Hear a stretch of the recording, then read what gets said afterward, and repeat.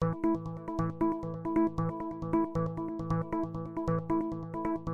is Mayo Clinic Talks, a curated weekly podcast for physicians and healthcare providers.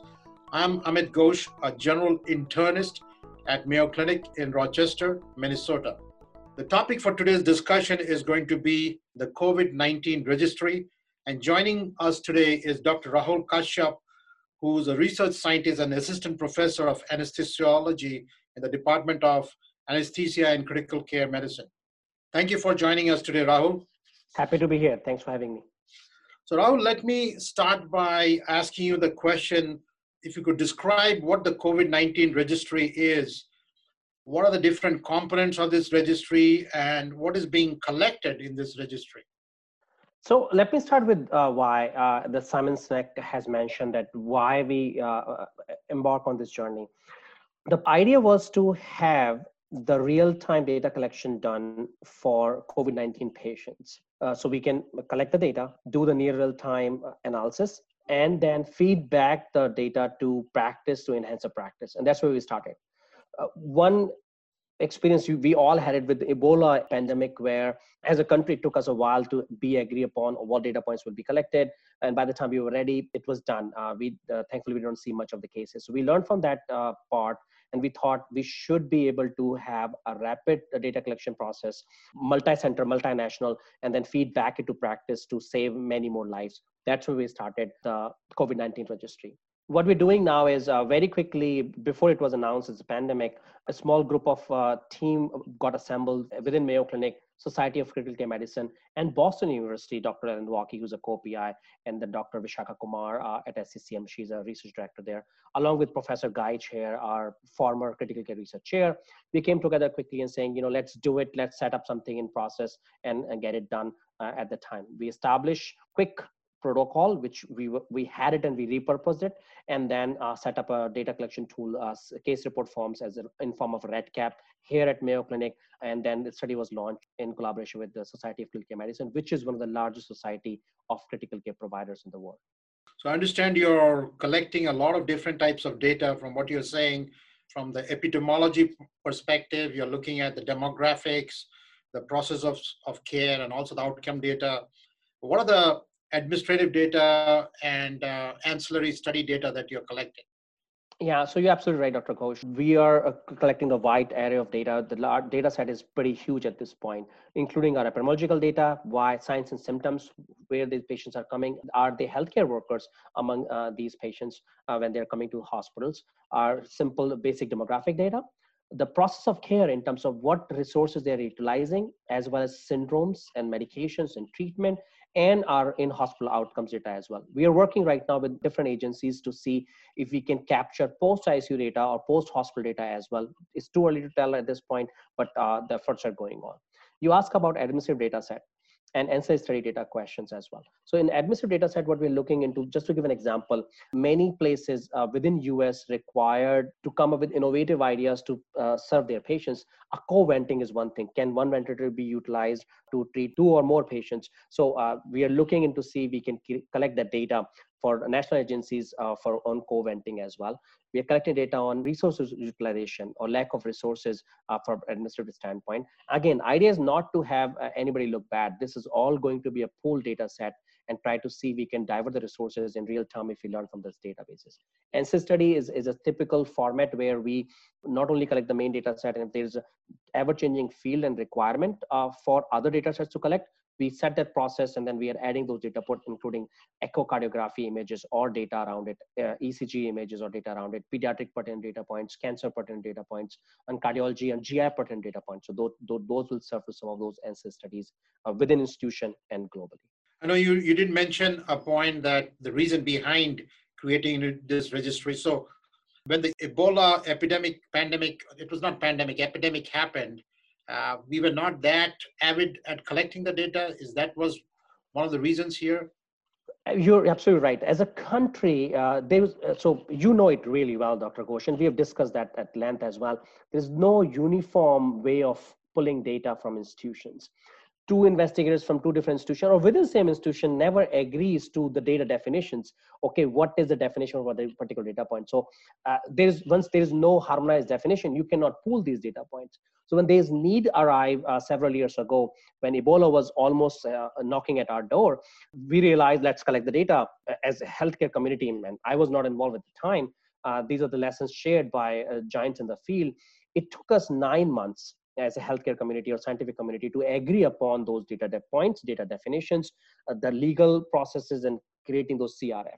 And 9 months is an eternity in an era of pandemic. So since then, the SCCM has created this task force or work group point. So we were already working in that area, but now it's all faster now because of the pandemic and needs for our clinical community. Your society's experience with Ebola epidemic and how effective we were and how or lack of it is the cause of creating now a phenomenon where you're saying you're rapidly collecting the data, you already have some real-time analysis, and you're able to disseminate. Is that correct in my saying it and thinking about it, or could you just expound over it a bit more? You're asking phenomenal questions, which is giving us opportunity to explain further. So I would not say that it's SCCM's experience, it's lesson learned from during that time from others. We decided to see we want to be a leader in this field to make sure that data harmonization is going on. Now, in terms of coming into data analysis and dissemination part of it, I think that is crucial. You can collect data for years, and if you wait for publications to come out after a year, that is no good for anybody other than somebody will take an academic promotion out of it. So we thought, let's not do the old way of doing things. What we're doing is we hit our first major milestone of 1,000 patients as of yesterday. And we say, as we hit these milestones, let's start looking into, so we initiated our task force for data analysis. First of all, the descriptive analysis, second, the inferential analysis, and third, we are going into deeper dive to see we can look into these associations with certain drug or certain symptoms or chronic comorbidities for outcome piece of it. And we are working parallelly to create dashboards for public consumption as well as investigators and healthcare community consumption. Just looking at the whole big group of COVID-19, you're collecting data on only the patients who are hospitalized and in critical care. Is that correct in my understanding? You're not looking at the whole other group of patients. So your 1,000 patients, getting to know that about 15 to 20% might need admission. So you're just collecting data on that 15 to 20%. Am I correct in thinking that? So yeah, thanks for opportunity for clarification. So COVID-19 registry consists of any hospitalized patient with COVID-19 positive or pending or high clinical suspicion. It only excludes patients who are outpatient, never got to the hospital. That is our inclusion criteria. And we have efforts within our institution at Mayo Clinic where other registries are capturing those patients as well as convalescent plasma as well as in other opportunities too. In this 1,000 patient, majority of these patients have been to either actual ICUs or makeshift ICUs. So at this point, given that these patients are critically ill or sick enough to be in ICU or a makeshift ICU, requiring ICU level of care, if they could not be in physical ICUs because of the beds are filled, they are being somewhere else and we are capturing them. So any hospitalized patient who get hospitalized to any of the participating center is a fair game into the registry. That's good. And how are you collecting the data for the registries? There's so much variability. We have different electronic medical record system, data capture system. What are you doing nationally to capture this data? That was the biggest challenge. People could not do it. So what we have deployed many different strategies. First of all, we created this standard data collection form or case report form on REDCap, and you're very familiar with REDCap and most institutions who are involved with. This allows you to collect data in certain format that everybody has to agree upon. To go with this REDCap, we have created an SOP, standard operating procedure, to define what these data points should be there in terms of definitions and days and what different medications we are talking about and doses and so on and so forth. It's humanly impossible to collect all these data points in real time. So we are working with the Epic and Cerner and other electronic environments where we're trying to see we can create or optimize some of these SQL queries, and they could be shared across the platform for people to pull this data. So that we divided data into 3 phases: core data sets, enhanced data set, and full data sets. For enhanced data set and full data set, which requires daily data points or highest and lowest value of vitals and lab values and so on and so forth, that could come directly from EMR or electronic medical records once it has been optimized to the needs of the registry. We are working on that process as we speak, and we are hoping in next several weeks we should be able to have the data automation started to feed to the registry as well.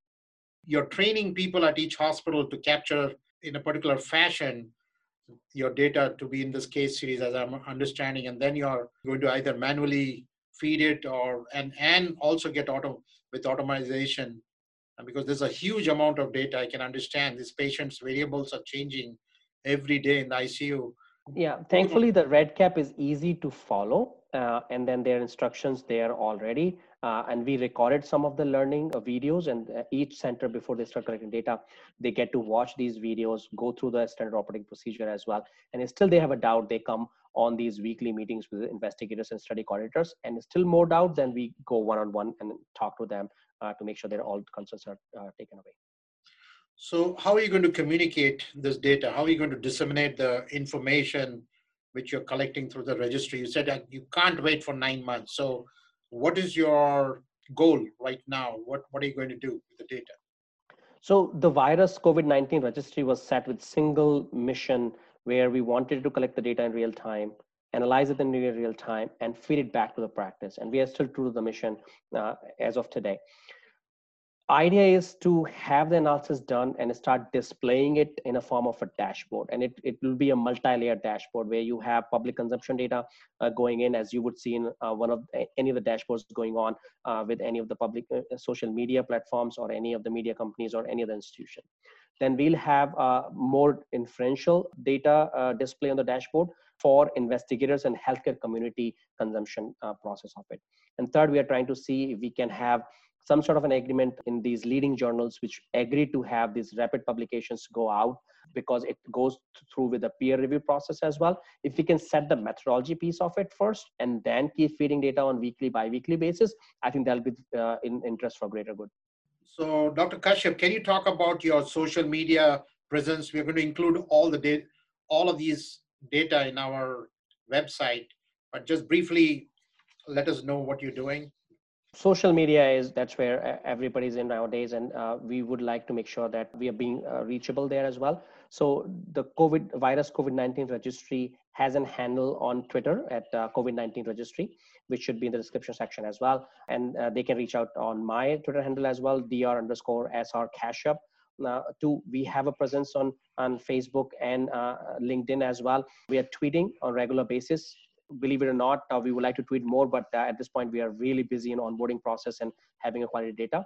So please do reach out to us on any of the social media platforms, and then we will try to push out some infographics once it's analyzed and scrutinized and it's available to follow in any of these three platforms at this point. As I am thinking about aloud, I'm thinking that your registry is going to affect policy. It will affect clinical practice. It will affect how we are managing the supply chain management.